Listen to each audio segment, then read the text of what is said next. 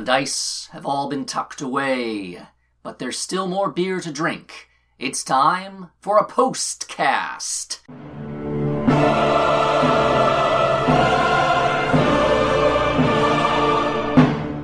Wherein the players chat about role-playing, about podcasts, about private jokes, about this and or that.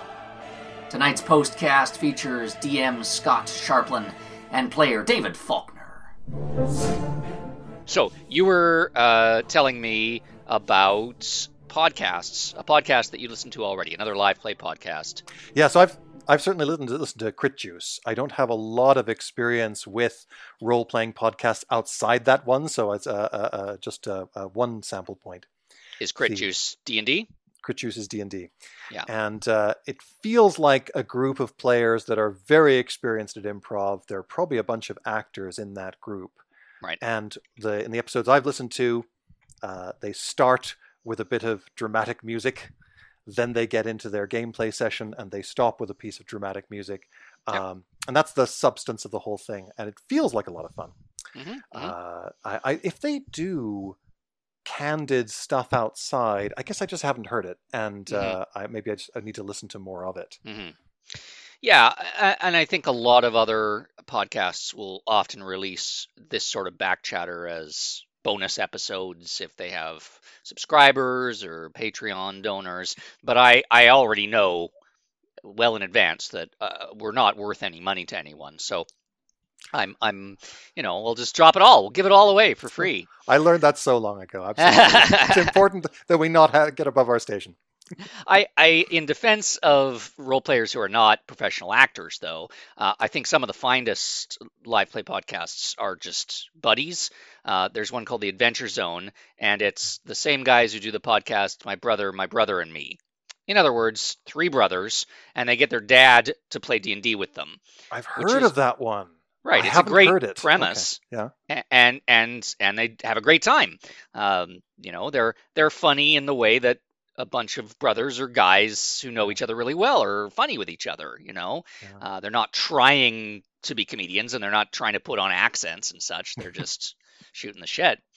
There's another one called One Shot, which tries different RPGs, sometimes just for one podcast, or sometimes it takes them 2 or 3 parts to go through an evening of playing a particular game. And they spun off to another podcast called Campaign. I'm not sure if it's still going on. It's a Star Wars RPG. And it has a lot in common with The Mandalorian, except it started, 5 years ago. So they came up with it first. Do you listen to other podcasts besides live play?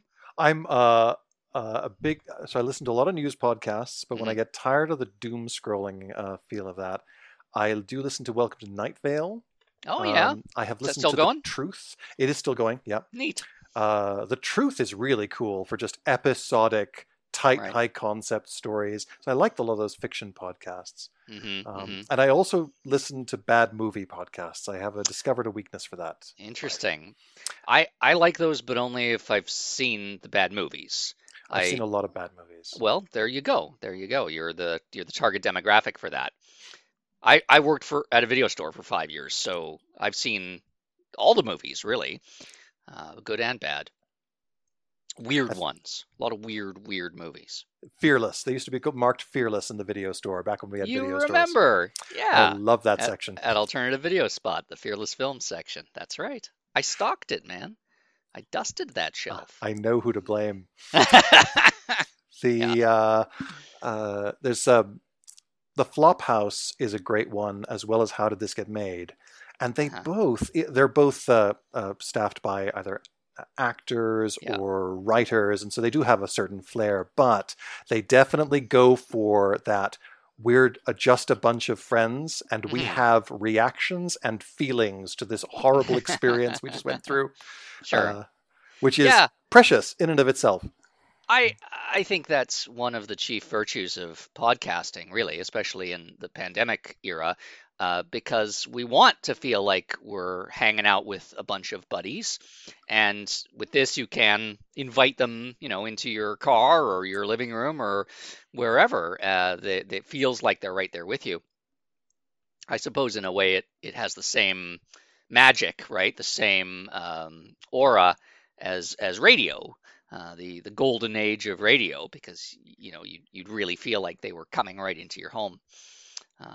Aliens, perhaps. Someone much smarter than me said we read books to know that we're not alone, and I think there's a certain sense of connection, even though you're not interacting directly with a person, to surround yourself with content of whatever form, including podcasts, of people that you can imagine, I'd love to hang out with these people. This is fun.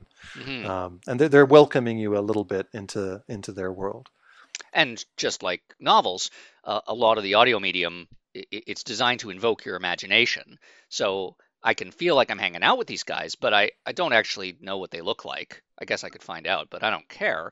I imagine their environments. I imagine them.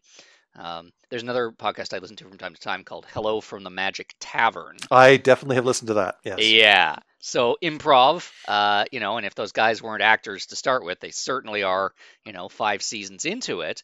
And they get improv actor guest stars on all the time. But that's theater of the mind. Like, that's them being able to invent whatever environment they want to and having a blast while doing it. I love that stuff. And they're definitely professional. You can tell there's a big crossover between Hello from the Magic Tavern and Jackbox Games. Oh yeah. I like to play the game Spot the Voice Actor whenever playing Jackbox Games, because it's always a character from Hello from the Magic Tavern. Okay, interesting. There's also Mission to Zix is a terrific one. It's an improvised sci-fi epic podcast. Yeah. And in that one, they even go farther with the post-production on it. They really they clip it down to the gold, and then they excessively soundtrack an incidental sound effect. It's really cool because it gives you this feeling of being in something of Star Wars in terms of its purported grandeur, but then most of the humor is just about how lame and bad at their jobs everyone is. Right. That's great. I was going to say about the Foley, right? Using sound effects to build that environment. That goes back to your guru and mine, Douglas Adams, when he was writing Hitchhiker's Guide as a radio series, and realized, you can almost see the moments in the scripts where he realizes, I can write whatever the hell I want, and like, all I need to do is make some funny sounds, and we can be anywhere, absolutely anywhere, or everywhere at once. Yeah, I want the Hitchhiker's Guide to be a rock album, I think is the way he expressed it. Yeah. Of course, you still do have to pay attention to the limitations of radio, coming up with ways to say what's happening to the audience without a ridiculous amount of exposition, saying, I noticed that you've pulled a gun on me. Some of that could be filled with sound effects, and some of it's just about creative creative acting. Yeah, showing, not telling. And as a playwright, I get into that sometimes too. I think their D&D or live play has the advantage because you have to tell me when your barbarian is drawing his weapon. There's a framing narration that's baked right into it. So we're not quite telling an audio drama where we're just in character the whole time. I wonder if that would work. It sounds tough to try and do a D&D session where we're just in character the whole time. Like we could type each other instructions behind the screen. Just dialogue. I think we could do that, but only if we were willing to be really brutal about the editing. Take out all the middle sections. Right. And Laird would never stand for it. We wouldn't get away with it. What would he be his principled objection? I don't know, that it sucks, I guess. No. He's a role play purist, and God love him for that. He believes in sitting down at the table and just being buddies together while you're killing skeletons. He's maybe the opposite of a role play purist. He's like a role play rebel or something. I don't know. I don't know what I'm trying to say, David. What I'm trying to say. Stop interrupting me. is is that he would view total in character role play as a breach of the basic laws of playing D&D. Yeah. That he's adopted in his head based on, I don't know, when he was a kid. It would certainly be something different. It would be a dramaturgical experiment almost, whether you could do a D&D session with the right set of rules that ultimately create a dramatic experience for an audience that does not know that this is a role-playing experience. Yeah. I can see a bunch of like-minded people making a go of that. Yeah. But it wouldn't be the same. It would not be... You'd have to be in it not just for the fun of playing a game. Right, and, right. Your priorities change. Yeah, most of us, I think, are just wanting to play a game. And I'm it's fun so long as all we got to do is hit record. Right. Yeah, that's right. On the opposite end of the spectrum, I recently tried a campaign using the Fate rule system. And Fate is a what's it called? A genre agnostic system of role playing, and it's, well, without getting too deep into it, it expects everyone at the table to sort of agree in advance what kind of story they want to tell and what the basic beats of the story will be. So, a good example is a bunch of Firefly fans all decide they want to sit down and play an episode of Firefly, and so they all take on characters, or maybe it's just in the Firefly universe, but they agree to tell the story using the same kind of beats and structure that an episode would have. And that involves a lot of conversations with the GM about what's going to happen over the course of a scene, for instance. Is this similar at all to the experience of improv? Where you're supposed to, we're going to do a scene, it obeys these constraints, go, or is it much more planned than that? A little bit like that. I guess you could do it either way, but I think that one of the base mechanics is that the GM can compel players to do a certain thing if it serves the GM's idea of the narrative. So if, let's say, we're playing a kind of film noir thing, and I see that your character and Jason's character should take this moment, after the shootout, to kiss passionately. If you don't want to do that, I can. No, I'm fine actually, with that. I just want to be clear. I'm absolutely fine on that. Yeah, but I can bribe you with a fate point in order to compel your character to do that. If it's not too out of character, I wouldn't. Whatever. Yeah. But it's this sort of monetization of the debates that might happen in a writer's room, where people are going, well, is this the right time for them to kiss? No, let's not have them kiss yet, because I want to, leap out this window first. Oh, you got to leap out the window? Okay, we'll do it this way. And it's, to me, it's like half role-playing and half kind of crafting the screenplay version of the game that you're playing right there. Yeah. It's part of the challenge with straight improv, and I think this is similar to the challenge in gaming, is that while there is a notion of where we're trying to get to, you don't always quite get there. You have a certain set of ingredients, you play with the ingredients, everyone bounces off each other, and you end up where you end up, which is great for feeling empowered in the moment. It's great for inconsistencies and whims, which can be funny. But it's not great at telling a compelling, dramatic story. Or at least, if it is, I haven't seen that formula. Maybe it's a lack of imagination. If it is, it happens incidentally or through a stroke of luck, rather than being the core of the moment. And that's very true of improv, I think. Yeah, it'd be fascinating to play with what is that minimal set of extra constraints or mechanics one places on it to try to get those moments and that directed result. I've never seen such a thing attempted, so I just don't even know where to start.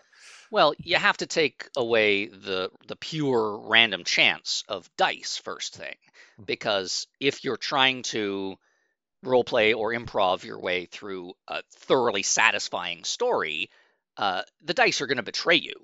Inevitably, they're going to fuck you over. But we keep rolling dice partly because we keep hoping for that moment where they don't, right? Where they serve the story perfectly.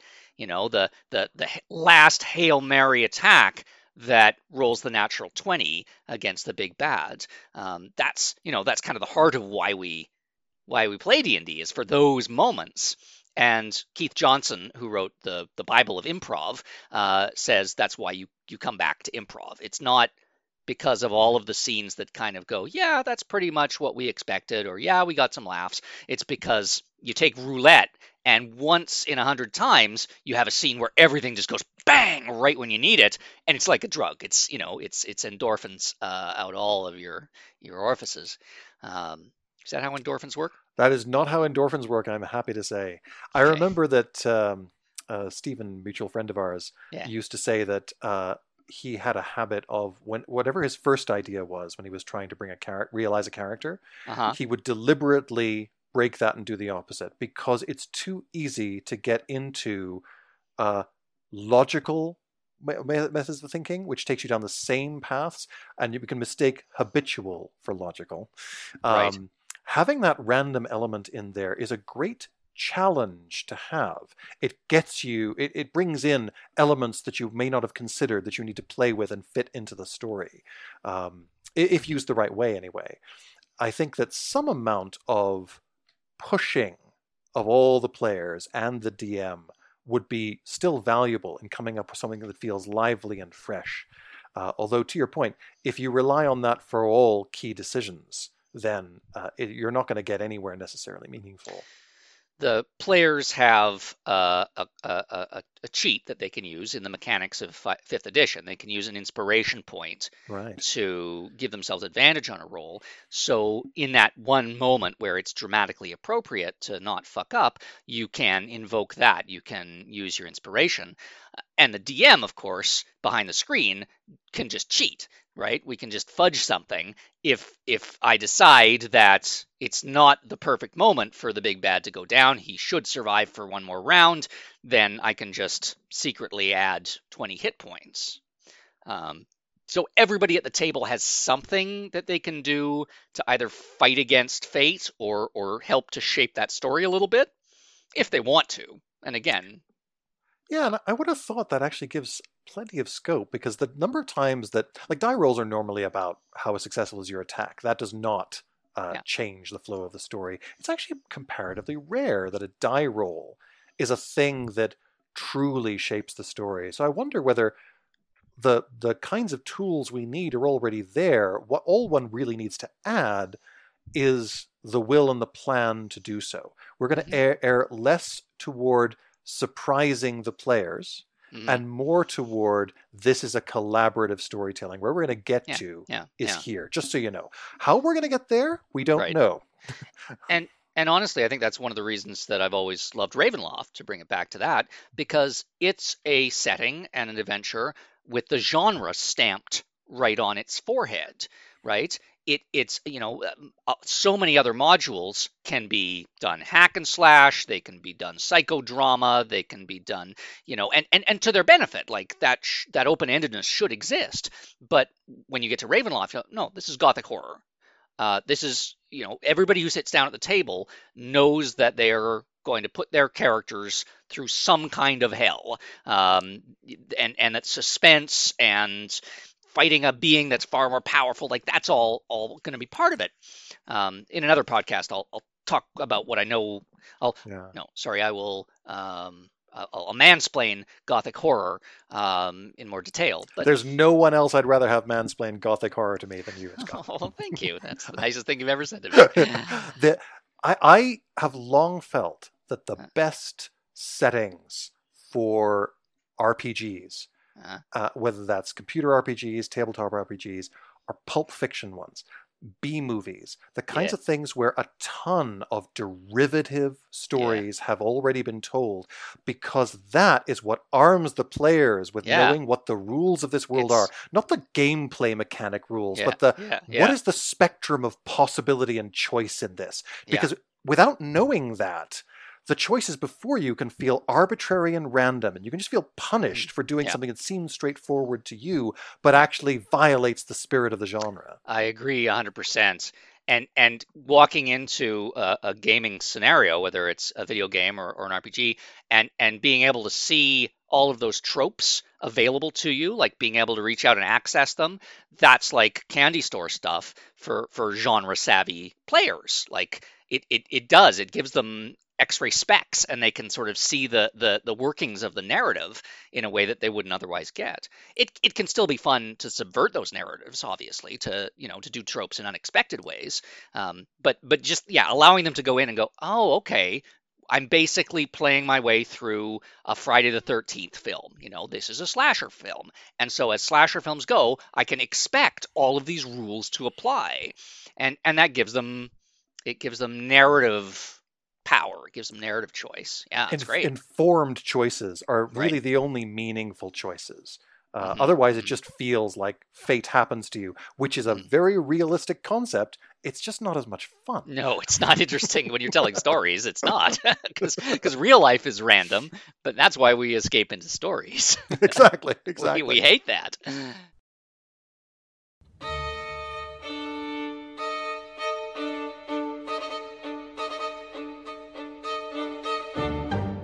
Strodcast is produced by Slack and Slash Productions. We're based in Cape Breton, Nova Scotia, also known as Unama'ki, the unceded and ancestral territory of the Mi'kmaq people. Other participants have joined the podcast remotely using Zoom from Treaty 6 land, aka Alberta, as well as Seminole territory, aka Florida. We're honored and grateful to live and work on native land. They're called First Nations for a reason. Our campaign is inspired by, and uses material from, both Curse of Strahd Revamped, published by Wizards of the Coast, and the Curse of Strahd Legendary Edition, published by Beadle and Grimm's. Special thanks to Laura and Tracy Hickman for writing I-6 Ravenloft, the module that started it all. Let us know what you think of us. You can find us at slackandslashpod.com, or search us on Facebook or Twitter using the same phrase, slackandslashpod, all one word. If you like what we do, please rate or review us on the podcast platform where you found us. Until next time, thanks for listening, be brave, and shine bright.